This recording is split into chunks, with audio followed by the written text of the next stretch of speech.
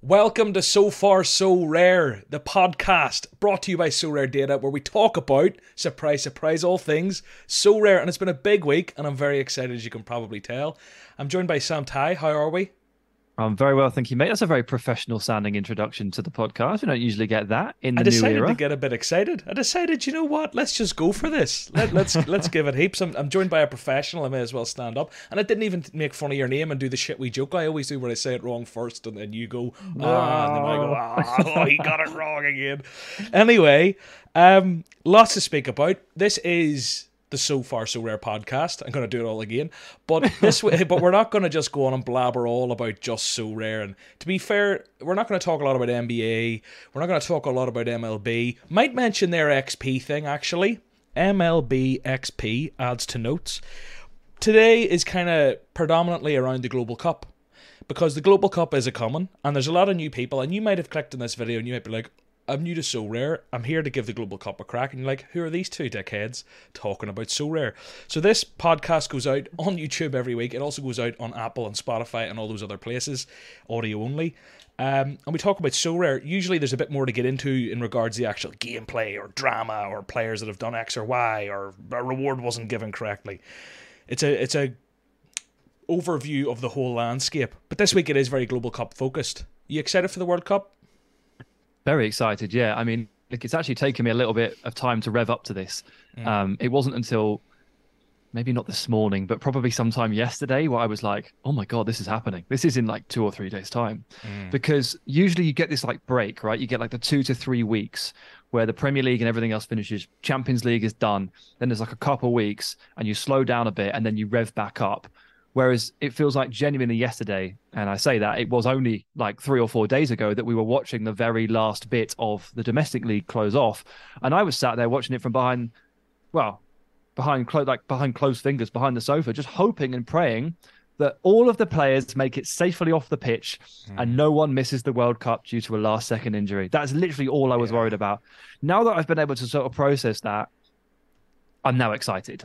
I really am starting to figure that out now. I've done my bracket, done my fantasy team, done my So Rare team. It's real. Yeah, because it's proper heartbreaking when you see some of these injuries that are coming out. Was it Nkunku got injured by Camavinga in training? I don't know if it was definitely Camavinga. It was. It's a bit of a close one. I don't know if he just did his knee anyway. I'm trying really hard not to blame Camavinga. Yeah, when I looked at the video, I found it hard to see how Camavinga actually made the damage. But Camavinga was involved in the challenge, but it looked like he kind of twisted his knee or whatever happened. It's tough, but, really tough. Yeah, and like Amin Harit got hurt at the weekend, and he's out of the Morocco squad. That one didn't look good. I heard it looked like career-ending, horrendous potentially. I saw a picture, and it looked. It was vomit inducing, but I don't really watch injury videos because I'm not a sadomasochist. So hopefully it wasn't quite as bad as the picture looks. But there was all sorts, a lot of attention on Sadio Mane, the week before and stuff like that. Fine. But Saturday, Carlos Gruezo, who is a starter for Ecuador in central midfield, he came off the field in tears with his shirt over his head. He's going to be okay. But this lack of a gap is everything to these players. Usually a hamstring strain is okay, but in this situation, a hamstring strain could mean that you miss it. It's tough. So we're through that, and we can get really excited. And I am finally there. I'm going to throw something out that I hadn't planned on throwing out because I think it's important to have open conversation about it. The fact that it's in Qatar and all the human rights issues and players playing on the bodies of 6,500 workers and LGBTQ, all that stuff, all the negative press. Human rights issues, all sorts, yeah. Yeah. It's very hard, right? Because I'll give you my perspective, right? Where while I don't, and maybe, feel free to lambast me in the comments, because it's one of those where it's a really awkward one, I think, from a content creator's perspective. It's very awkward from everyone's perspective supporting a World Cup like this. But I think for me, who took the plunge to go full time into content a few weeks ago, out of like a moral, not necessarily, it's only moral high ground, out of like doing the right thing potentially, or out of like standing in solidarity and not covering it in some sense, or not making videos, or not banning into the Global Cup, like, which I'm not saying, I haven't even got a comment like that, to be honest with you, yet, but I see it all over the place, people talking about boycotting the World Cup and are you going to cover content on it, blah blah blah. It's very hard personally to make such a big sacrifice when it's your living at stake. considering all the major outlets are covering this, considering all the media is talking about this, considering everyone's drafting teams for this. It's very hard to take that stand. Yes. But I don't know. What are your thoughts on it as a full-time football creator? It's not fair. It's not fair that you have to make that decision. Like it's not fair on us as football fans to have to wrestle with that. And it's no different really to Newcastle fans who feel extremely conflicted by the fact that they are now a wildly successful club. They are the richest club in the universe, but obviously they're owned by the Saudi Arabian state, and some of the things that they do are absolutely horrific. And there's lots of Newcastle fans out there who for the last 12 months have really been wrestling with this moral conundrum. And you can flip one way and you can flip the other. But ultimately, I think it's really unfair for us to be put in this position. Like, we're just trying to watch sport. We're just trying to watch the game we love. We're just trying to watch the World Cup. And there have been decisions that have been made that have made us wrestle with these things. Now, obviously, you can say it's good that we're becoming more aware of this stuff. It's good that we're forcing Qatar to be more uncomfortable with the way they do things. Great. But it's not good. It's not a good situation. For every step forward that they appear to take, one of their ministers comes out and says something absolutely ridiculous. Yeah. Right? Every good step they take 2 steps back. Every time they say they're going to include people, every time they're going to say they're going to be facilitating of homosexual behavior or drinking alcohol, anything that they don't do, someone comes out from the Qatari sports minister and goes, being gay is a sickness in the head. And everyone goes, well, yeah.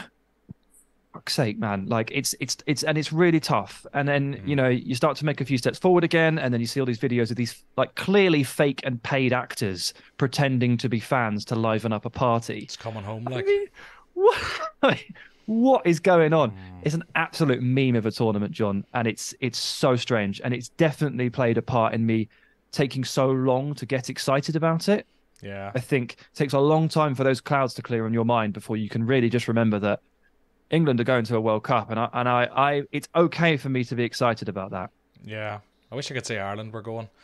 But I know a lot of Irish who have decided not to bother watching it at all, and I think that's an easier call to make if your team isn't going. Yeah, I think like I'm just thinking of England going. I shared a video yesterday of like why Ireland aren't going, and it was like a GA player pulling off the sickest dummy you'll ever see, and it's like that's why. So good.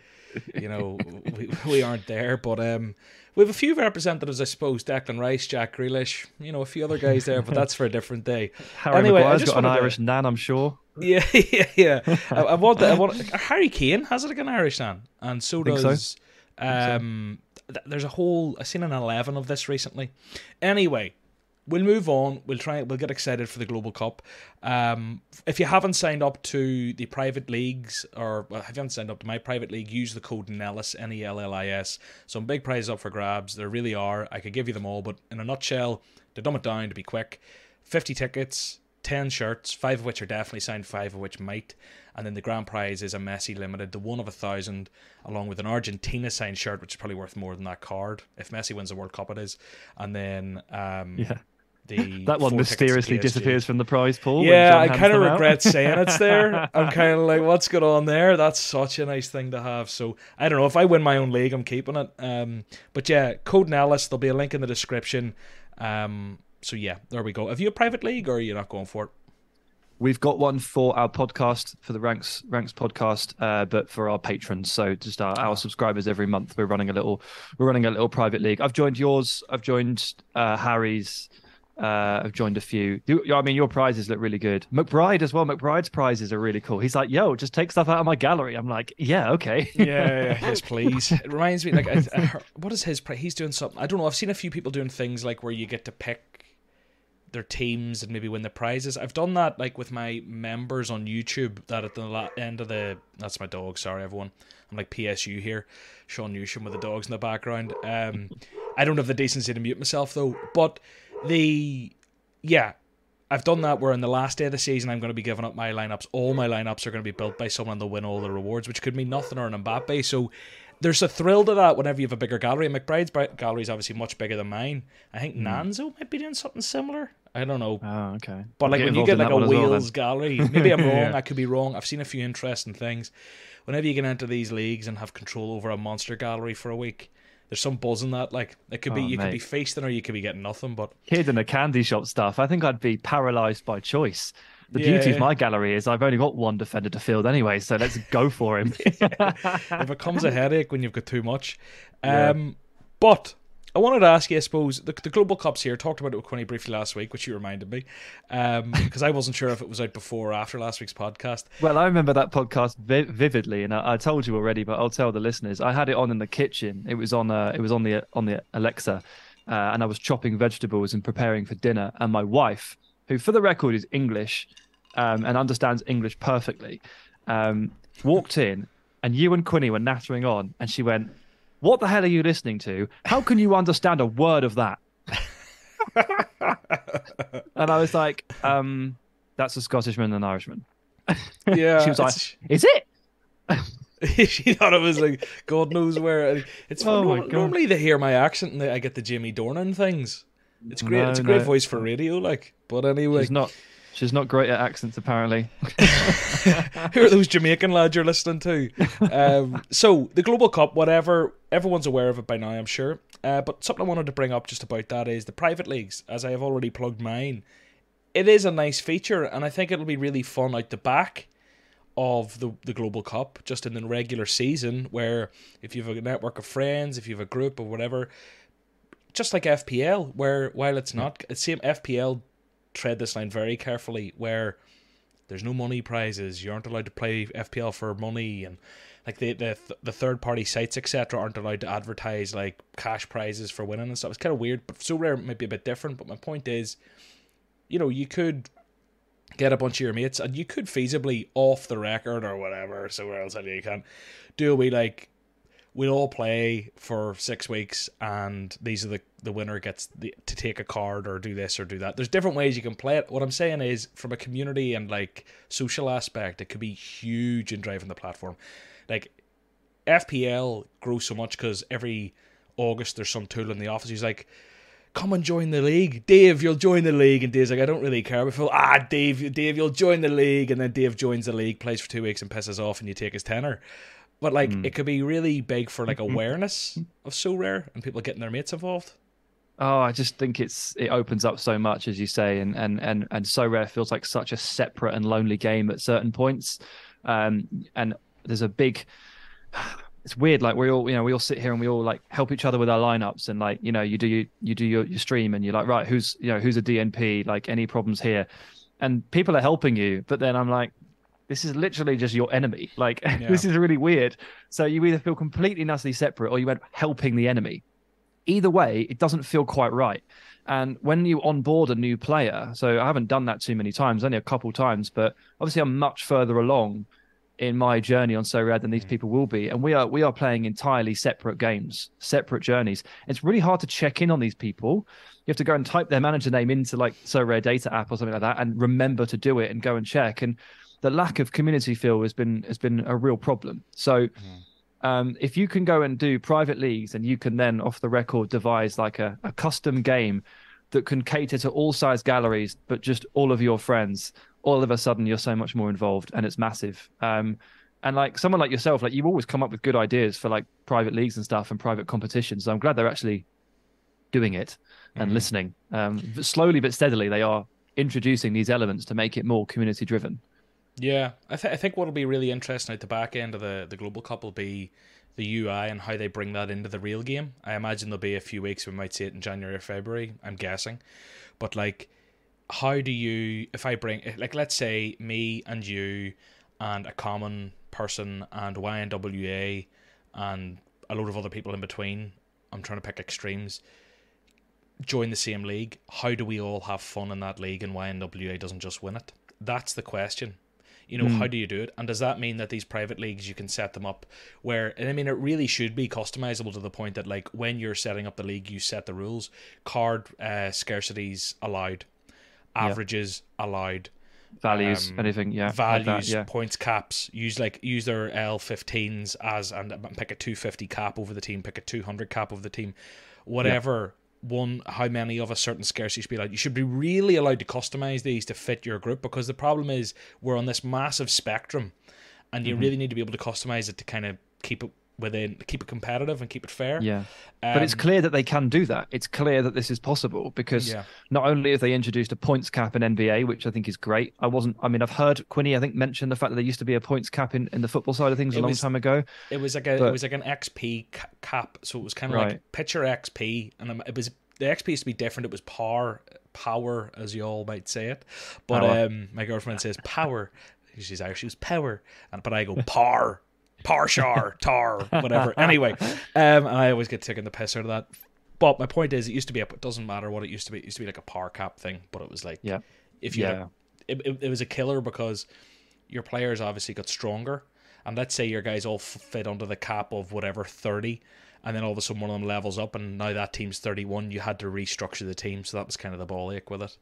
It was the exact same issue actually with like basketball now. When a person plays too well, they might go with the average and no longer they can fit. So it actually used to be that same problem. But look, I'm only engaging in the common side of NBA because I don't like basketball, and I don't know anything about it. So putting money into that feels like a really dumb idea. But I'm enjoying the common element of it, really am, and I'm enjoying the points cap. And I'm looking at the Global Cup, and I'm looking at what is essentially a points cap here in a different guise. It's about spending your jewels or gems or whatever they are, the points, and fitting the team in appropriately. Dollars if you're PSU. Can I just call out PSU fans for a couple of things here? Interrupting, right? I was listening to the podcast with him and Laird, and I love him, right? But he was saying dollars instead of points, and it was very funny. Now, Laird called him out on it. And then he was calling, who is the Croatian midfielder for Real Madrid whose first name is Luka? Modric. He was calling him Modric. Yeah, but that's an American thing, isn't it? They do that. They say Diego Costa, not Costa, and things like that. It's a very American pronunciation. Bloody moron. Wannabe Ajax goaltender. My friend, you are in no position to be calling out people's pronunciations of names. That's not just a comment on mine. Anyway, go listen to the So Rare Data podcast. They're very funny. All right, I interrupted you. You were telling me about the points. Well, we were discussing whether or not they're jewels or gems or points or whatever it is. But we've now got two examples of a team building exercise which requires some genuine thought and some genuine mix and match and some sacrifice here and there. So the technology is there. The idea is there. They have it. We've seen it in two different forms. We can see it in a third form. We can see it in a private league, a customizable league, 100%. And I look forward to some kind of introduction on it because it keeps it fresh. It keeps it challenging. I would absolutely love to be paying attention to the NBA injury news, hearing about someone it was a game time decision because they've got a dodgy knee or they're in concussion protocol. Think, right, who's the next man up? Right, hit the market. Like the trade market in NBA for players that step into good positions who then fit under the points cap. It looks really rewarding for your research. I know fuck all about the sport. I can't get involved. So give me a reason, give me a version of it that I can then get involved in because I think it looks brilliant. It stimulates competition, stimulates trading, stimulates the platform. Yeah, I think it's weird because football's obviously such like a juggernaut that they can't really take off the tracks too much because you can't like change it too much because it's already in motion. They can fuck about with NBA and MLB because they're relatively new and smaller markets, but there's a lot from them that we can learn, or there's a lot that they've learned from football that they've implemented over there, but it's hard to retrospectively put this into football, you know? It is. But it'll be funny that basketball has become the testing arena though, isn't it? yeah. But they seem to be nailing it. Any of the Top Shot guys I talk to are all very happy. And what I will say is the natural time to make any major adjustments to the football game, obviously there'll still be rewards. Obviously you don't want to detract from certain players' values too much and blah, blah, blah. You have to be very careful. But if they're doing them, what I don't want is next August the 1st, we get a wee thing. In 2 weeks, in 3 weeks, this is happening. Communicate it to us in March, April, May, earlier, and tell us it's coming in for this 23-24 season. Yeah. That's what they should be doing. So they should already be thinking, okay, if we need to change football, how? But anyway, that's for another day. Today is So Rare Global Cup Day. I'm getting very excited. It's not, actually, this is going out on Friday, so 2 days to kick off. You're Sam from Ranks FC. So I wanted to get you to rank a few things. And then maybe we'll both talk about a few topics. So the first thing I wanted you to rank is the best value. In fact, will I do this? I'm going to do this more grand in case I want to cut it up for short form. And all the long form people love me enough they listen to this ramble anyway. You ready? Yeah. Sam, who are your top 3 best value picks for the So Rare Global Cup? Rank them for me, please. Yeah, I had a look for you at request. I've got 3. I'll go 3-1, classic Ranks FC style. And at number 3, I cannot get away from the idea that Sebastian Szymanski at 6 jewels, what we calling them? 6 points? Jewels, somethings. Yeah, 6 diamonds. Sebastian Szymanski, I think, is going to play for Poland. And he's going to slot in alongside Zielinski. I think Poland have got a decent chance of getting out of that group because I'd see a very dysfunctional Mexico team I'm not really quite sure about. So Lewandowski up front, obviously, can convert chances created into goals relatively easily. Hopefully he has a big tournament. But Szymanski at 6, we know he scores well on So Rare. Like, he's no stranger.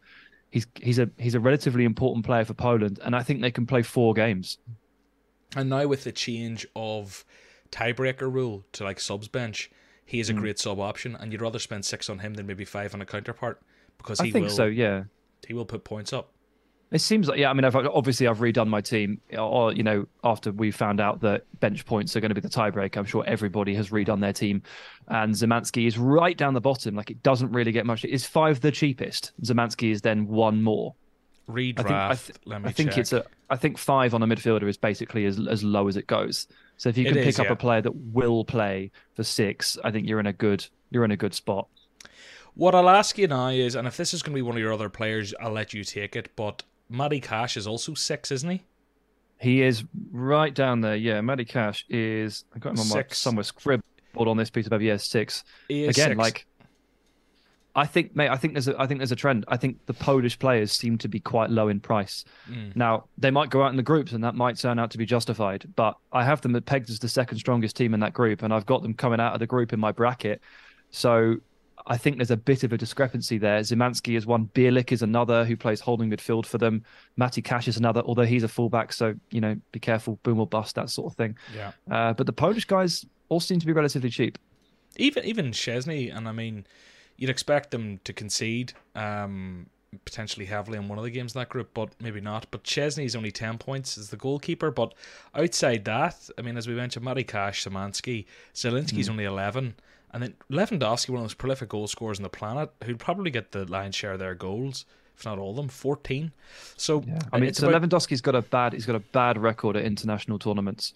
Okay. He's only scored 5 at finals in all of World Cup and Euros combined since 2012, which, look, they only ever really play 3 games, fine, but it's not as many as you would expect. So something's going to change. Either Lewandowski is going to perk up, and someone's going to have to feed in the bullets, Szymanski, or Lewandowski does the same thing, doesn't really impress. Someone has to step up and score the goals in his place. Szymanski, Zielinski, those guys. Who's next? Gonzalo Plata, Ecuador, also 6 gems, points. I think he starts for Ecuador. I've had a conversation with Professor Tekkas about this. We appear to disagree on this, which makes me very nervous because he knows everything. But Plata is one of their more talented attackers, left-footed winger, cutting from the right, dribble, shoot. Ecuador have got that complete question mark of a group. Obviously, they're up first with Qatar. No one knows what to expect there. Senegal without Mane. It's possible Ecuador get out the group, but if not, again, one of the cheapest forwards that you can find, and I think he plays. So again, just get the points on the bench to make sure that you're in a good spot for a tiebreaker if you need to be. I like that. Ecuador is a team like I've definitely just overlooked and written off. Be interested to see how they get on against Qatar in the opening game. I can't wait. Honestly, like, a lot of people are saying, "Oh, I'm not going to watch that opener." You should. Like, what do you expect from Qatar? Like, what are you honestly expecting? I have no idea. Like, there's very little in football nowadays that I'm like, I have no clue what's about to happen. Like, I've not seen any of these players. Yeah. It doesn't really happen very often anymore. And Qatar, like, I can name you 2 of their players. I can't name you one. And the atmosphere, like, what'll it be like? How many actors have they paid? Have they paid, like, how big is the stadium? I don't know. I'm so intrigued, honestly. Yeah, mad. Who's our third guy? Right, so top of the list here is Joachim Mæhle, Danish wingback. He's much more expensive than the other 2. He's 13. But I think amongst the more expensive options, and I think it goes up to 16 or 17 on the defenders if you're in that Virgil van Dijk, Christian Romero area. 13 for Mæhle seems pretty good. He absolutely slays for Denmark. He is brilliant. Goal-scoring wing-back, amazing at the Euros. Denmark have got an opportunity to go pretty far in this tournament. I think a really good team. And when he plays for Denmark in particular, he just goes nuts. The Sorare data scores for just Denmark on him are like really sexy. Yeah, I've got them here. I don't know if I can display them for people watching. Yeah, this is the wrong thumbnail. People will have to deal with it. I need to start getting the extra thumbnail made up, or the next extra overlay, so people can look at it in the right way. It's telling everyone you're Professor Techers, so a bit of imposter syndrome here going on. But yeah, this is his scores for Denmark, which are obviously beautiful. I wonder, does he have enough upside? I mean, you have to say he does, because for Denmark, he scored a 98 back in game week 197, but since then he hasn't scored over an 83. That was in game week 208. So if we look in the last year, albeit there's only 6 games there, his highest score is 80. I wonder, with this game, do we just need... You're going to need to hit a ton. You're going to need your guy to hit a ton, aren't you? Realistically. If you want to win, you're going to need a ton. Now, are you here for 1,200th place? No, you're here to win. So I wouldn't want to pick anyone who I don't think can realistically hit 100. I'm not saying he can't. He's hit a 98 before. But I wonder, at the price he's at, he would need to be your main defender, really. Unless one of them, you could, for sure. One of them, I suppose, yeah. Did I put him in? No. But I think with the budget as well, you're probably going to need one guy who won't be guaranteed hundreds. You're not going to be able to. I mean, no one's a guaranteed 100, but it's Messi against Saudi Arabia is. I mean, it's going to be tough to field. I mean, I've got Messi in my team for sure. Obviously, first up, but then we know that 25% of the entire game will have him as well. But yeah, Mæhle, I don't know how much of a factor this should be, but picking players here who obviously you think can score well, great, but also that you think you can hang on to and have for 4 or 5 games seems to be that would be quite important as well. And I think a lot of people are high on Denmark for good reason. But Mæhle will play against Australia and Tunisia in 2 of his 3 group games. Denmark should be expecting to keep clean sheets, should be expecting to get their wing backs forward. If Mæhle gets a decisive and gets a clean sheet, he's going to hit 80 minimum. And he's always involved in what Denmark do from attack, because they don't really have a true number 9 goal source from the central striker, because the strikers aren't that good. Yeah. They get goals from all sorts of places. And Mæhle, of course, charging forward is massive. So I think he's got a really high upside. I really like him. I like him more at 13 than any of the Argentina defenders at 15, 16, than Van Dijk at 17 or whatever it is. I have 2 Danish players in my current draft. I'm going to reveal my draft on probably, I don't know, Saturday or something on my channel. And it might be tinkered, so I don't want to give too much away, but I have 2 Danish players in there right now. I really back them. I back them to top that group, but we'll get on to bold predictions a bit later. I've just given one of mine away, which isn't that bold. So they're your best value 3. You've ranked them. Yeah. I want you now to rank your worst value 3. Yeah. Yeah. Okay. So I'm looking for guys who you think that is mad overpriced.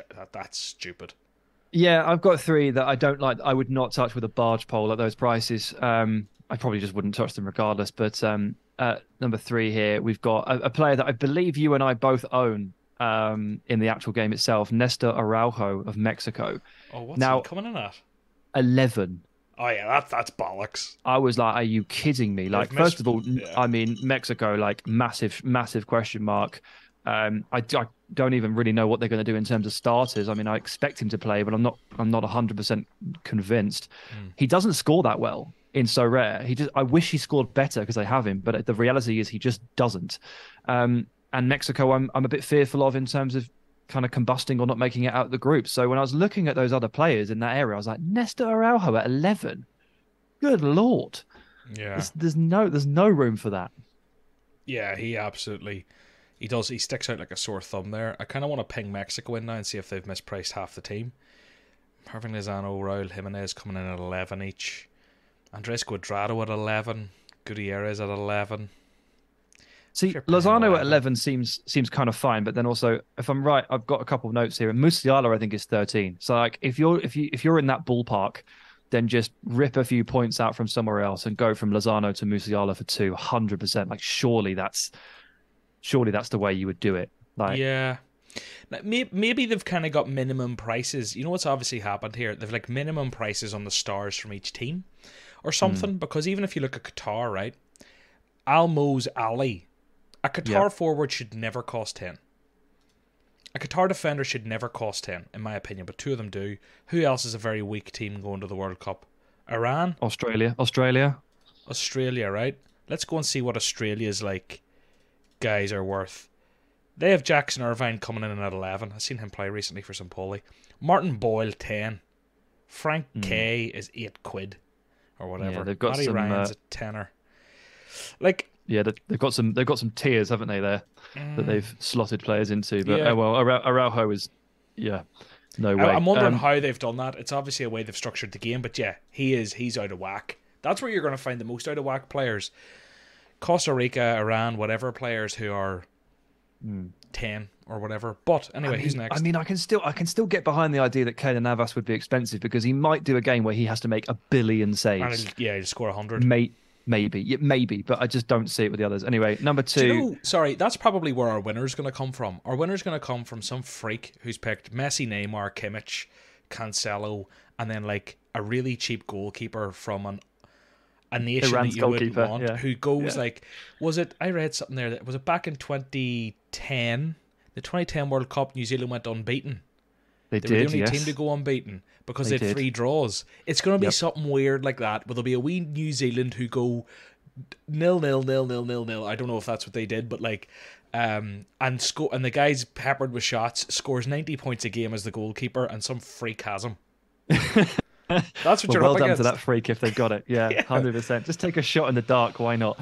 Anyway, move on. Number 2, Dybala at 15. So 15 is like pretty premium pricing at this point, and Dybala is not an important part of this Argentina setup. Like he just isn't. I think they had a lot of problems, over the years getting him and Messi into a team that could function well because they're both kind of like alpha creators. They want the ball a lot and they want it to run through them. And in the end, Scaloni, the manager, has just been like, well, I'll just take one of them. Obviously, it's going to be Messi, and the Argentina attack is literally just built out of players that can run off Messi, work off Messi, work with Messi.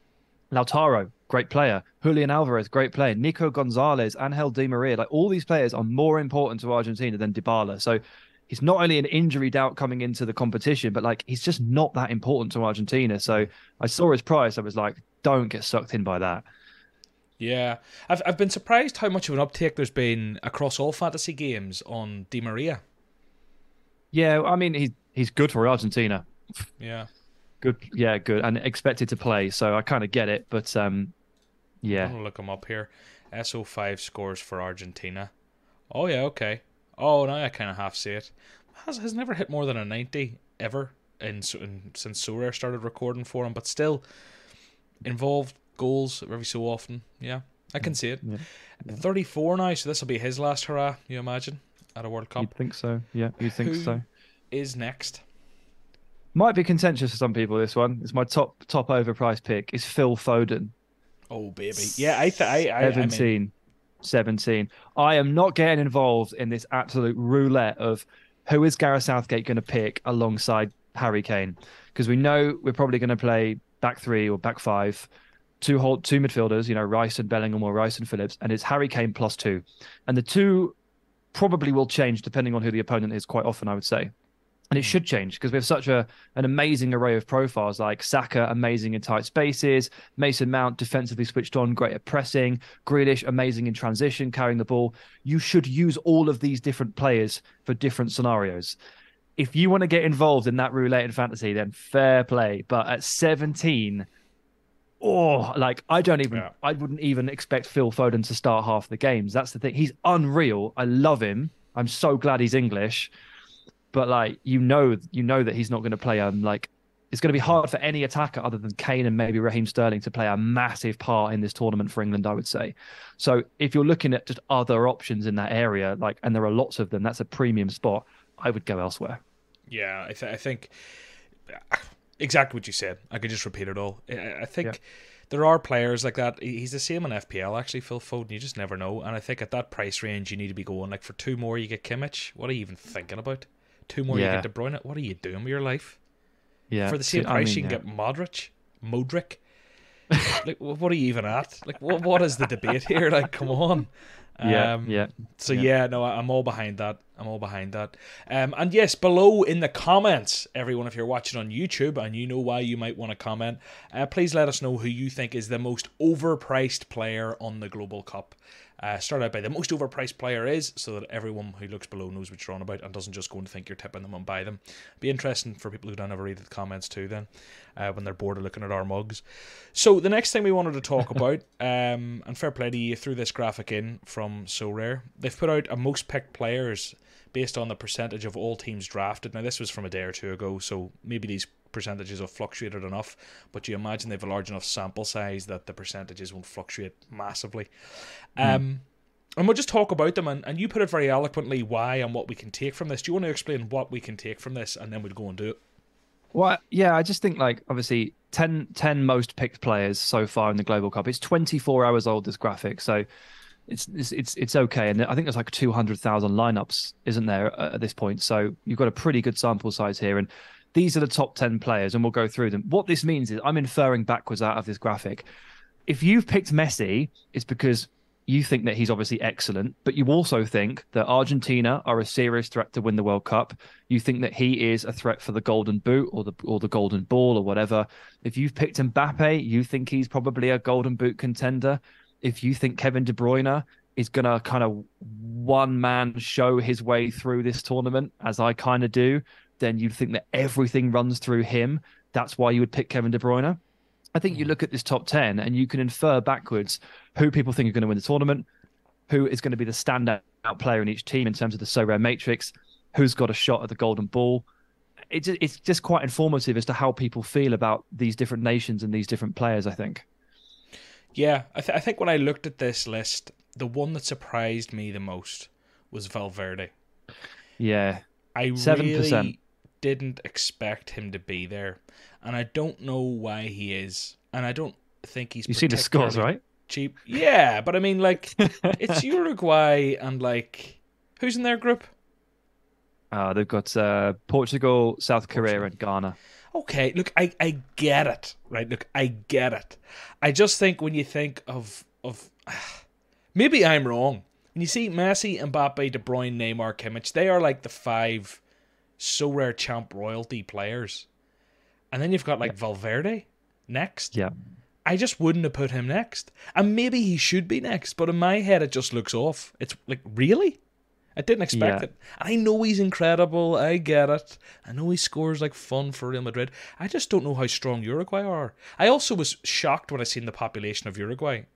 I could be wrong, but I think it was like 3.5 million or something. Yeah, it's in that area. It's very low. And I was just like, it's smaller than Ireland. What is going on here? We've been shafted. But yeah, Valverde stood out at me. Tell me I'm wrong. Tell me you agree. No, I mean, I like he scores extremely well in Sorare, like extremely well, and he's having an amazing year. Full stop. I remember looking at my potential Sorare limited team 3 months ago, so basically start of the season, and Valverde's price was hovering on limited side, was hovering about £100, and I was like, he's got a good L5, he'll come down, I'll get him cheaper in a month. He just kept going and going and going, and I don't know what it is right now, but the last time I checked it was about 160. So I completely abandoned that plan. Fede Valverde's out the window on that one. So I get it. He scores really well. I think with Ghana being totally unknown, Son Heung-min, playing in a mask, and Portugal, with a few things going on, I can understand why people think Uruguay getting out of the group, but like I don't think they have that like top end potential, to go and play 6 or 7 games. And I'd be worried with Valverde. I'd be worried that they're going to stick him in the midfield too with Bentancur and play him deeper. As we know he can run into space, but we know he plays a more attacking role for Real Madrid. What if they stick him in the midfield too in a really gritty 4-4-2? What if actually there's a real cap on what he can do? That's what I'd be worried about with Valverde. That's why he wouldn't be in my team. I'm surprised by a couple of other things here. Also, just to look back, Son Heung-min, is he going and playing in a mask? I thought he was kind of screwed, but is he going and he's playing? No, he's going. Yeah, I mean, I assume he's going to be in a mask. He's been past fit to go. He's had surgery on his cheek or his eye socket. You don't need a face to play football, John. Yeah, that's fair. Also, just another shout. It's coming up that you're Professor Tackers now. Just to really reiterate, everyone, that is not Professor Tackers, but it'll be a funny screenshot. So, a couple of other things here. What surprises me, I'm kind of starting at the top and getting lower, right? I wouldn't have thought Neymar would be... If you'd have told me the top 5, I would have believed the order. But when you look at the percentage, that's where I kind of go, oh, really? Like, nearly twice as many people have picked KDB over Kimmich. That, for me, and maybe it's just the Spain fixture, I don't know what. Or maybe there's more to it. Maybe it's just how good De Bruyne is. But I look at that and I go, I wouldn't have thought it was like a 2-to-1 ratio. Yeah, and Messi is like 2-to-1 ratio on Neymar as well. And, you know, Argentina, Brazil, very hard to split. Messi, Neymar, obviously the best players in those teams, the talismanic creators and goal scorers. Both players you could happily and easily expect to score 5 goals or produce, 6 goal contributions in this tournament, could go to the semi-final or the final. And there's a huge difference. Maybe that's the So Rare ambassador seal of approval, John. Maybe they pump the numbers. No, I'm kidding. Maybe that, knows? It's just the way it is. I put the De Bruyne Kimmich thing down to all of the people that we are onboarding for this platform that don't really know much about So Rare, and so don't really understand necessarily or haven't looked into the scoring matrix, would not understand that Kimmich is a monster. They would immediately assume holding midfielder, piss off. That's what a very casual fantasy player would do that. And what this makes me think is, if your team right now, and maybe I'm wrong, but if your team right now is Messi and De Bruyne, there might be an argument, because, I mean, you have to get different to win competitions, I guess. If you want to win, you need to be a bit different. Now, you don't have to be a freak and pick bloody Depay, even though he's injured. You don't need to go mad. But, like, you need to be different. And this is telling me that going Neymar and Kimmich as opposed to Messi and De Bruyne is like twice as different, or maybe it compounds if you do it like that. Maybe it's like 4 times different. I don't even know. I'm not a mathematician. The point is, if you just, it's not even like it's that rogue. It's not even like it's that crazy. But if you go Neymar and Kimmich over Messi and De Bruyne, you're separating yourself from way more people, and you've potentially higher upside from a like game strategy point. Am I right? I mean, yeah, I think so. You're doing that thing where you try and sound smart again, like you did last week, but we're not fully convinced that you know what you're talking about. You're trying to talk about effective ownership. Mate, I still don't understand it either. But yeah, I mean, ultimately, you are going to have to be different. You are going to need at least one kind of like wild card pick. So if you are picking these players, if you're going, it's the phrase, isn't it? It's templated. It's So Rare have told us what the template is. And it's up to you as to whether or not actually the template is the right way to go, and you can find one guy who can hit a rogue 100 that can lift you above everybody else, or you want to go in a different direction. I mean, my first draft had Messi in it, but my second draft, my current draft, I hope it's my last draft, does not have Messi any longer. My first draft had Kimmich, and he's survived the cut. I've got Kimmich. That's fine. 8% is okay, but Messi's gone. Not just because of that, but because I realised that I need bench points, so the top came off, right? What's my current draft? If I have Messi and KDB, I'll be worried. I've got Messi and KDB. People are seeing it on the screen now. So KDB is interesting. I'm right. I don't know how much you've seen of Belgium, but I'm not really looking at Belgium and thinking that they look particularly great. I know they're a big household name of the last 10 years, but I don't really understand how Romelu Lukaku can be remotely sharp. Hasn't played for 2.5 months. Eden Hazard is never fit. The centre-backs are still the same centre-backs as last time and the time before. They're mid-30s, Vertonghen and Toby Alderweireld. In fact, experience, but slow. In fact, the thing I've been throwing around is opening lineup for Belgium. If Thomas Meunier is fit, and he's been a bit of a doubt, but he's made the squad, if he plays, I reckon we're going to see 9 players start for Belgium in this opener that played in the last game of Euro 2016. That's how little that they have refreshed their team. They really have. They've taken Golden Generation and they've decided to dictionary define it and hang on to it for their lives. Are they about to go into like a dark age? Well, see, I don't know, but I think it's probably fair to say that their rising crop is not as strong as obviously what's come through with Lukaku, Hazard, and KDB. It's not a particularly bold take to say that even the players aren't as good as that. Courtois, like, I mean, you know, I they've mean, got he'll be around again, I'm sure, but yeah, but I mean, yeah, what I I'm saying mean, is they've it's got like world class players. When you look at what's coming through, and you look at like Arthur Fiate coming into the defense, and Doku, who's always injured, and De Ketelaere and whatever else. Well, don't get me wrong, a lot of these guys look exciting, and I've probably missed out a yeah. million others. But like, Romeo anyway, Lavia looks amazing and stuff like. But I mean, look, we'll see. But ultimately, I would not be surprised if Kevin De Bruyne does his normal thing, where the game's not really going his way, even for Man City, and he goes, right, I'm going to do everything.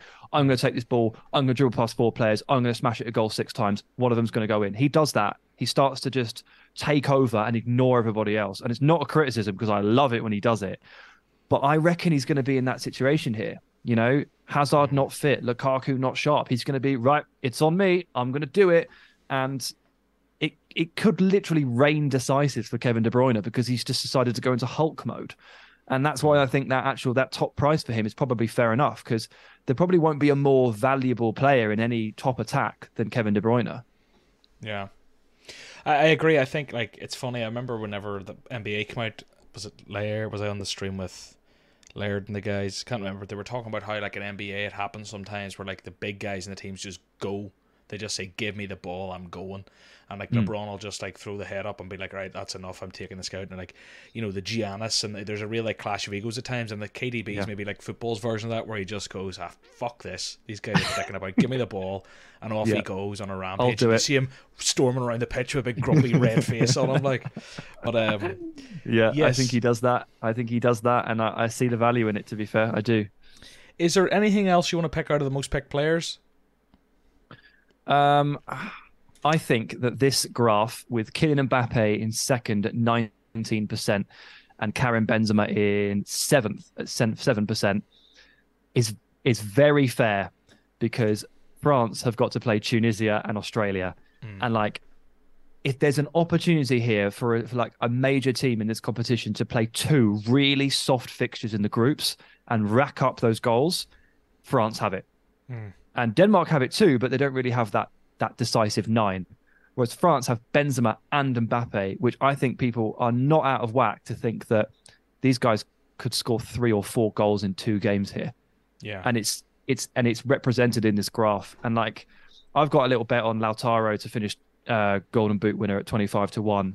And I thought about it a bit more, and I was like, what if the French dudes just mop up in those 2 games? And I think picking a Benzema or an Mbappe is very smart in this setup. Yeah, I think then it becomes into like strategy, because if I look at my team and my Danish picks, then if you're picking French strikers as well and you've got Danish defensive assets, it's kind of like you're never going to go. You're not. It's not going to work for you, because you've got like, I don't know. Is it what's the term? Is it like negative correlation almost, or is it like basically whenever a striker's striking against your goalkeeper, it just won't work out in so rare. It won't work out in fantasy in tournaments like this. So I think you. But not everyone has Danish defenders, John. I know. Yeah, that's fair. Yeah, I certainly don't have any. I've got Mailer in the main 11 aside one on FIFA, but my global cup team is, I've taken the Uruguay goalkeeper Rochette and Pasveer. I've taken Trippier for my expensive defender and Matty Cash. I've taken Kimmich and Szymanski, and I've taken Benzema and Lautaro and tried to make room for both of them at the top.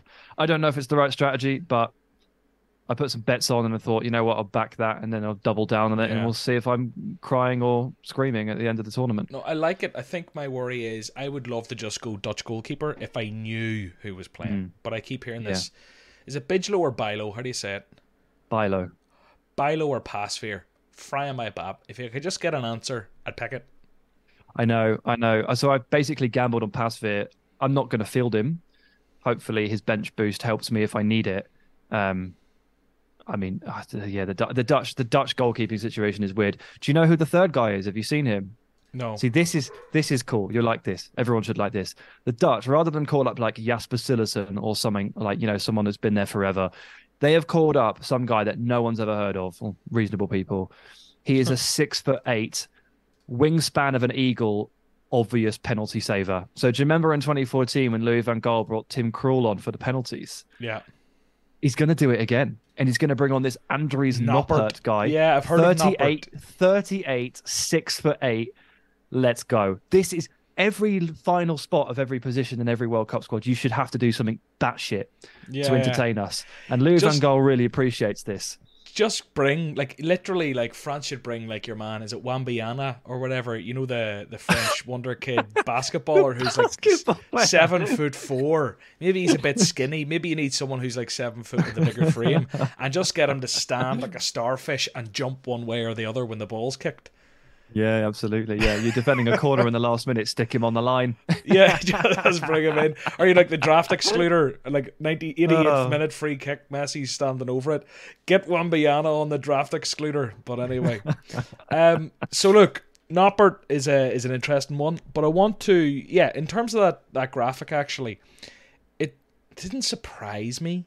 But it doesn't surprise me at all. So I don't even know if I should mention it. The fact that Neuer and Courtois both make the top 10, it's kind of like, I think all of us who play the game, very few people are picking either of them. I haven't heard anyone playing the game spend their points on a goalkeeper because we know the game and we know that the peaks are less likely and spend maybe your 10, your 15, your 14, your 13 on a player that might keep clean sheets. But like, and even chasing that upside, we want a side that's probably going to face a few shots, but just not too many. Whereas I think it does make sense because the casuals come in and they go, "Oh, Courtois, Neuer, yeah." I'm really don't upset the casuals or mock them, John. You're I'm really trying to welcome into the podcast. They would just destroy them. I mean, if they're still here, they're no longer a casual. Yeah. True, but it's name value, isn't it, on those guys for the most part? It's again, it's casual stuff. It's what the game is. It's a shot in the dark. It's a bit more casual. I mean, I've basically what you just said there, like maybe relatively solid, few shots, not too many, upside but not too expensive. That's how I ended up on Uruguay's keeper Sergio Rochette, cost 11. Yeah, that for me was like, yeah, that's about right. Might get 260s, maybe. Like we'll see, but you know, ultimately, you're trying to have fun and. I want Lautaro, I want Benzema. Like I want to have fun with these players. Because there's one part of me, as much as I really want to play football with Zinedine Zidane, and I do, I really do. This is also supposed to be fun throughout the process as well. Yeah. And I play So Rare, and I play it every day. Open the window every single day. My gallery doesn't have any of these guys in. For once, I get to use Lautaro Martinez and Joshua Kimmich on a So Rare platform, and I'm excited to do that because I don't get to do that. No, I hear you. It's it should be fun, and I also think like the chances of you winning it are so slim anyway. Being a wee bit different when you do it might probably increase your chances of winning. We'll break it up very slightly to talk about So Rare related stuff. So there's a new marketplace feature, counter offers. So finally, after way too long, I just picture like if I wouldn't get struck for copyright, I'd play the Celebrate Good Times. Come on. I'll give them my rendition instead. We're excited to announce counter offers are now available for managers in all So Rare sports. When reviewing a live offer on the offers received page, you'll see an option to counter alongside accept, reject, counter, blah blah blah blah blah. You can propose a combination of cards and or ETH in exchange for one or more cards. You'll not be able to propose cross sport trades. After you send it, they can basically recounter. You can keep going back and forth, blah blah blah, and you can keep a track of all those offers in that tab. Please note, if you attempt to send or counter an offer with an ETH amount that exceeds your current wallet balance, you're prompted to make a deposit prior to sending. Counter offers behave like a regular trade offer with regards to applicable fees and taxes. So that's it. We can now counter offer. Woohoo! Finally. Yeah. So I wonder, will there be a notable spike in liquidity? I don't know. You have to imagine that this will encourage more trades because it's just been so difficult to get a deal sorted. It shouldn't be this way, but how annoying is it when you're trying to negotiate for a card, either selling or buying, and it's not really going anywhere. So you're like, I'll get the guy on Discord, and he doesn't have his Discord attached on his. So you've no hope, nothing. There's just no way to communicate the sort of gap between the two of you, what might be acceptable, nothing. It's a proper knife in the heart, that stuff. So removing a bit of that, removing a bit of reliance on communication via Discord can still be healthy, but you just send back a counter offer. Great, perfect. Yeah. We tested this out, didn't we, before we came on, and you rejected my offer. I offered you the chance to sign my favorite card, Wallace from Udinese, for You get a £1 release million clause. Yeah, just over £1 million. Yeah. And I, you weren't. I was prompted to deposit when I tried, and unfortunately the card bounced. I think Well, you counter offered me with £1, and I said no to that. So hey, here we are. We're in business. Yeah, you tried to send me a fiver for Sharon, did you? Yeah. Well, at least we can have this conversation now. But Here, it's just, do you know what's it's a getting big relief, old? big relief. I'm gonna call out some shit in the community because we just did it. By the way, do you know what's getting old real quick? And I'm sorry if you did this yesterday. I don't know where I last seen it, but it's getting fucking old on the timeline. Screenshot of poor offer. Haha. Yeah, I'll think about it. Or maybe just add an extra or thanks for the offer for my unique this. Maybe just add an extra fucking $2. You know that whole banter where it's like you've sent like a criminal offer. Just block them and fucking leave it. But the screenshot got over to Twitter and being like, oh yeah, I'll think about it. Oh god, man, it gets me. I've seen it too many times. It's getting me. Please don't tell me you did it yesterday. No. I saw someone do it, but it was not me. I know that you are referring to someone that we both follow. And call them out because I don't know. I can't remember who it is, but someone did it. But people always do it. I don't even have a person in my head. People always do it. I see it every fucking day, and that's why I'm like, oh, I might do it next week, and then I just like as bait for everyone who listens to come at me. But, well, this is unfortunately this is what happens when you for you so intrinsically involved in So Rare daily basis content, but community as well. You must follow so many So Rare accounts. Your exposure to it is so high. You're jaded from this. I don't see it very often because I follow about 50 people that play So Rare, and that's it. So I'm like comfortably distanced from that, but I do see it. That's good. It does happen. It doesn't wind me up like it winds you up. I'm overreacted on purpose. Playing up the drama for the content, like it doesn't actually get to me that much, but like fucking hell, it grinds my gears. Anyway, it's just not funny. That's the thing. It's just not funny. Yeah, it's that thing, isn't it, where you try not to reward or encourage bad behavior. Yeah. So when you glorify the offer and make it a joke, people go, I'll do that. Really, it should be like take the approach that you do, like when your cat scratches the carpet or your dog misbehaves. It's just like you ignore it, you try and distract it, you try and don't give it negative attention. Don't do a Kartzuma. I would never condone. Never go full Kartzuma. All right. So, very quick one. So Rare Data are the sponsors of this podcast. Thanks for everything So Rare Data do and for making this possible. Sam, do you use So Rare Data? You've paid me £10 to say yes. Shush. Cut. No. I do use So Rare Data. I use it every single day because I play So Rare pretty much, or check things every single day. I don't think you can really play So Rare efficiently without it. So there's your starting point. I have the top membership. I was more than happy to contribute after leeching off it. I can't think of how much money it has saved me on market alerts or just checking last prices and stuff like that. So yeah, pretty good tool, essential tool. Good on them. It actually is. It legitimately is, which is mad because it means it's very easy for me to sell and feel authentic, but I always feel like a salesman. So Rare Data, if you want to sign up to it, you can use the link in the description. You get 2 weeks free at their top tier, so you can try all the features, see what you think. And what's the other thing I was going to say? 2 weeks free at the top tier, and you can also use the code John Nellis. That's the one. There's 2 ways you can do it. You can use the code and the link. Jesus. All right. So quickly before we move back into football, the best thing about So Rare Data right now is the lineup builder on basketball, because as previously mentioned, I don't like the sport, I don't know anything about it, but I enjoy the game, right, of So Rare. So now it just tells me what the projections are for the players that I've never heard of. I stick them all in. I've actually won a couple of the limiteds. They're worth about £1 each. Doesn't matter. I'm a winner. Just lineup builder, basketball. Yeah. Limited champion. Oh my goodness. Gives you a best game projection. So it gives you the difference of the best projected score over the last 10 average versus the cap. Game projected minutes. Oh my goodness. So you go for guys who are going to outperform their cap the most. Yes, if you can. Or just go, or if you need a couple of guys that have got a very you don't have much space left in the lineup, you can go and find a few guys whose last 10 are like 13 or 14, but they might be projected to score 19. Unreal. And obviously, I don't know anything about the sport, so that just helps me pick the right dudes. Well, there we are. There you go. So rare data. What a tool. All right, time for some bold predictions. But first, another thing happened.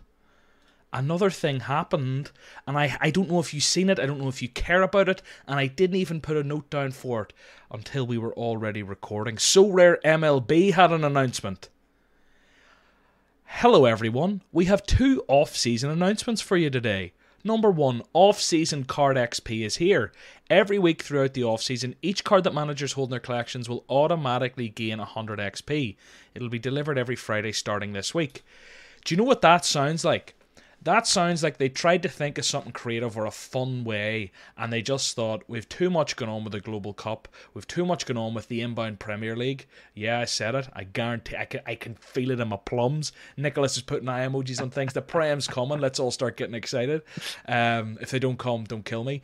And there's too much going on, and they went, all right, just give him 100 XP a week. How much do we give him? 50? 100. Give him 100. I don't play MLB. I don't necessarily track my XP either, to be quite honest.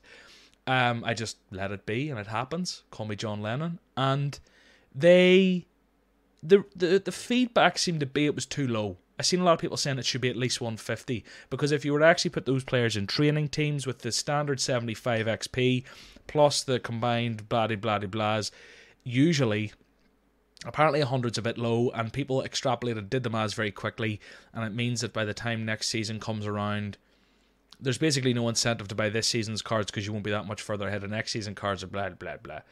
So I don't think it was received too well, is the way I'll put it, even though it doesn't really impact me. I do have some baseball cards, but I can't say it's like my main focus, but I just thought I'd give it a shout.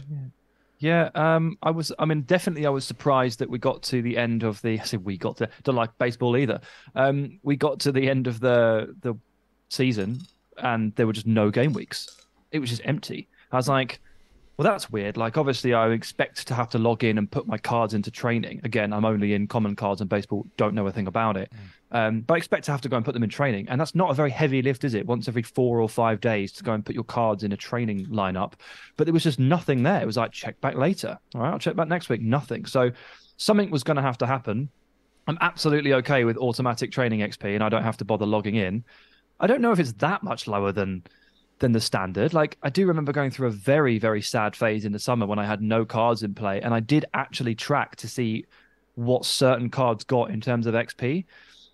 And it was about 110, 120 a week. So like 100 is not that different.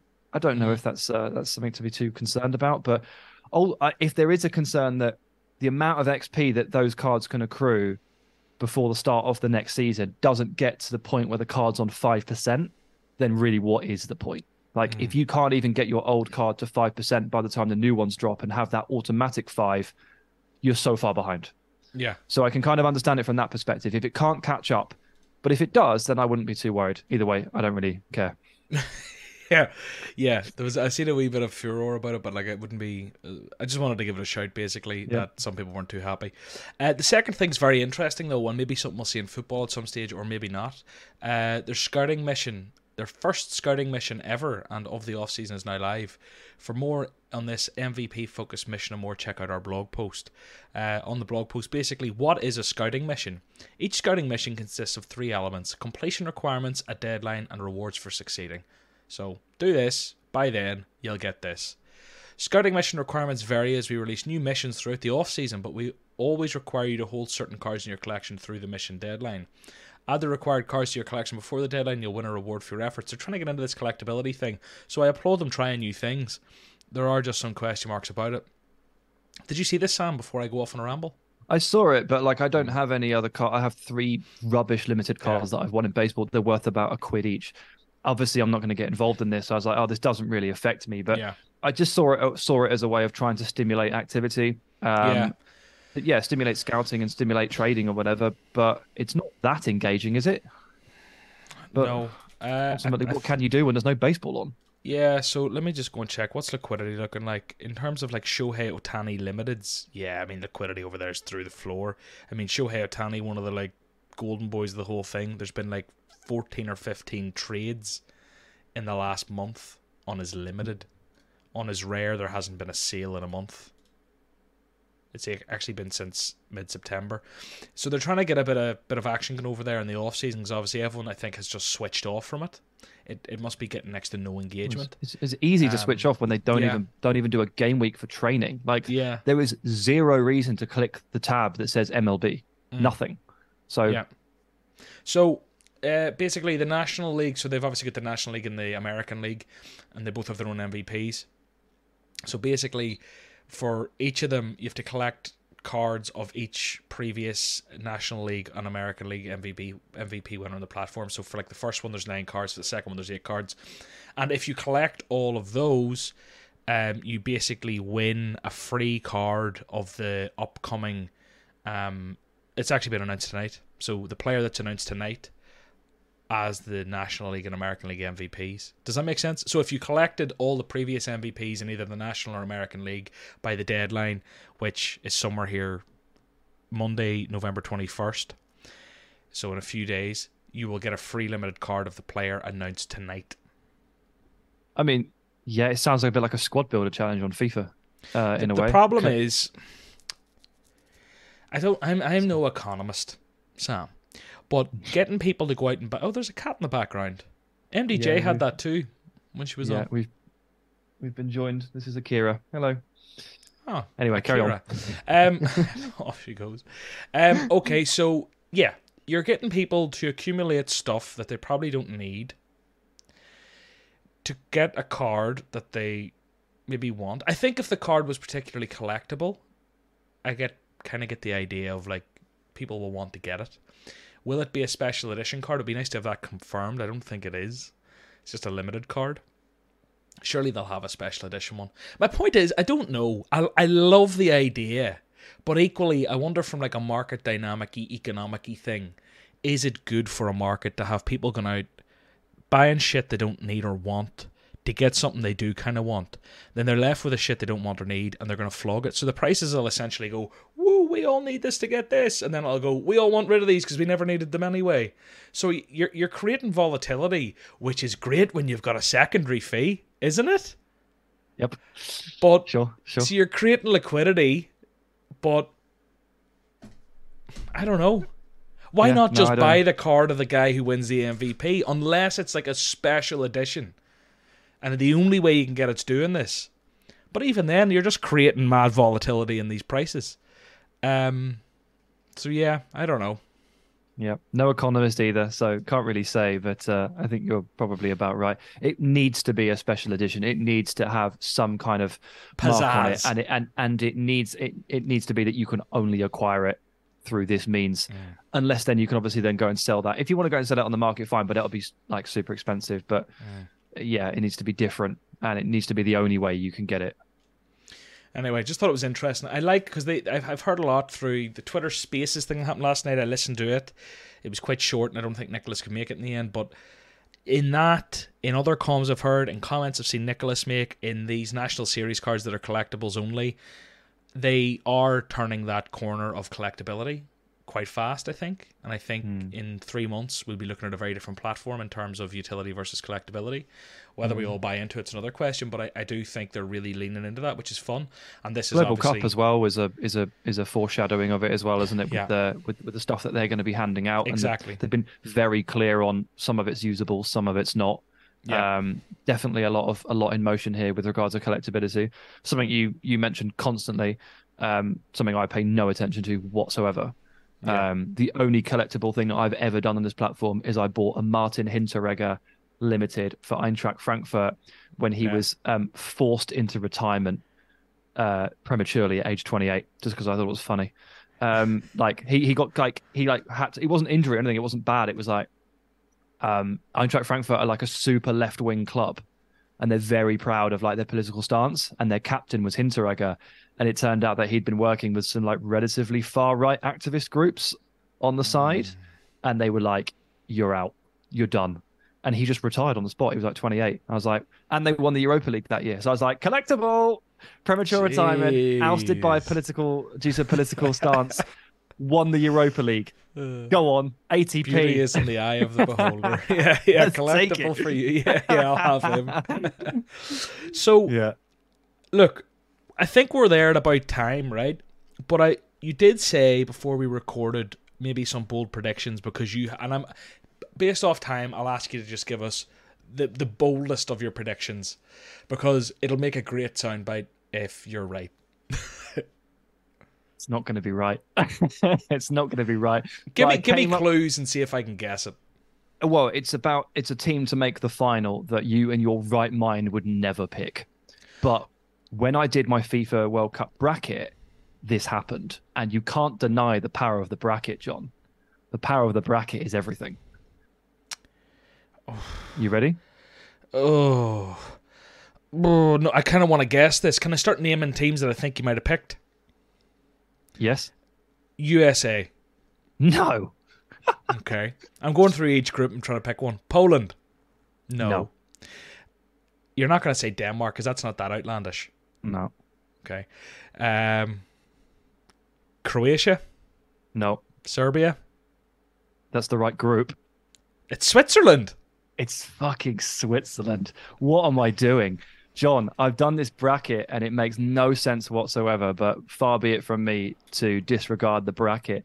Here's what I've got. Basically, everyone's talking about Serbia right now. Like, they're getting a lot of hype, and I understand it. Like, Mitrovic, great form. Vlahovic actually hasn't played for 2 months. Luka Jovic in good form, all that stuff. Sergej Milinkovic-Savic, good team. Starting to get a bit of Turkey Euro 2020 energy from them, though, and I'm a bit worried.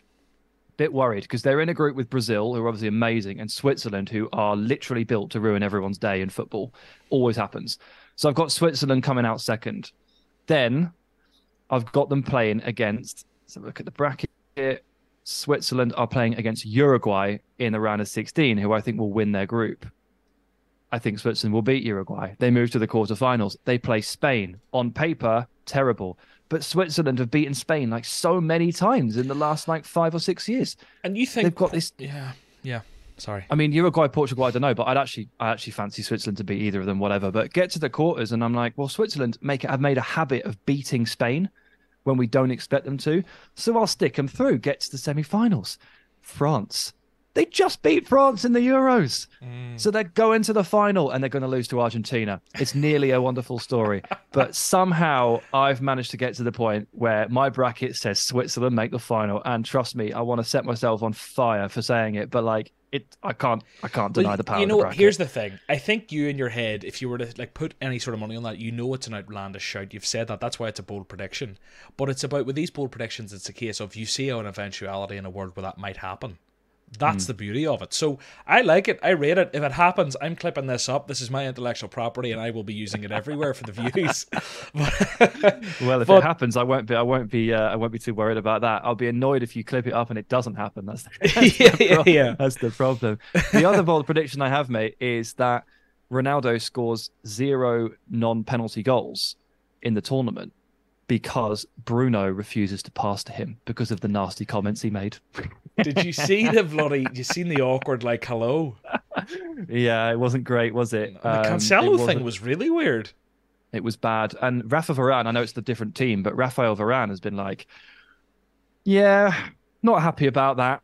Like, he's definitely made some enemies. He won't want this World Cup to end because he won't want to go back. I just wonder what kind of impact.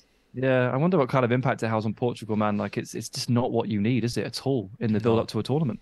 No. And Diego Dalot's like his wee mate, isn't he? Yeah, Dalot's okay. He's been nice about Dalot in that interview, hasn't he? He's like, he's going to have a great career. With longevity, he said. With longevity. Yeah. I don't know. Anyway, look, it's been an absolute pleasure. People can find you on Twitter at Sam Tighe. It's Tighe. Is there an underscore in there? It is, but it's S-Tighe Football. On Twitter. There we go. I'm not looking at it, I was guessing. And then Ranks FC. Yeah, the Ranks FC pod. Yeah, if you've got room for a football-related podcast that isn't about So Rare, it's about everything else in Europe, We release on Wednesdays. It's called Ranks FC. Just stick it in any search bar and you'll find it. We'll be more than happy to have you with us. Now it makes sense why I made you rank some things, doesn't it? Now Aren't they're you all clever? going, that's Aren't why you he clever? did it. Don't forget to sign up to my private league. Nellis is the code, and if you want to click the link below, it'll bring you straight there. And that's it. See you soon. Cheerio.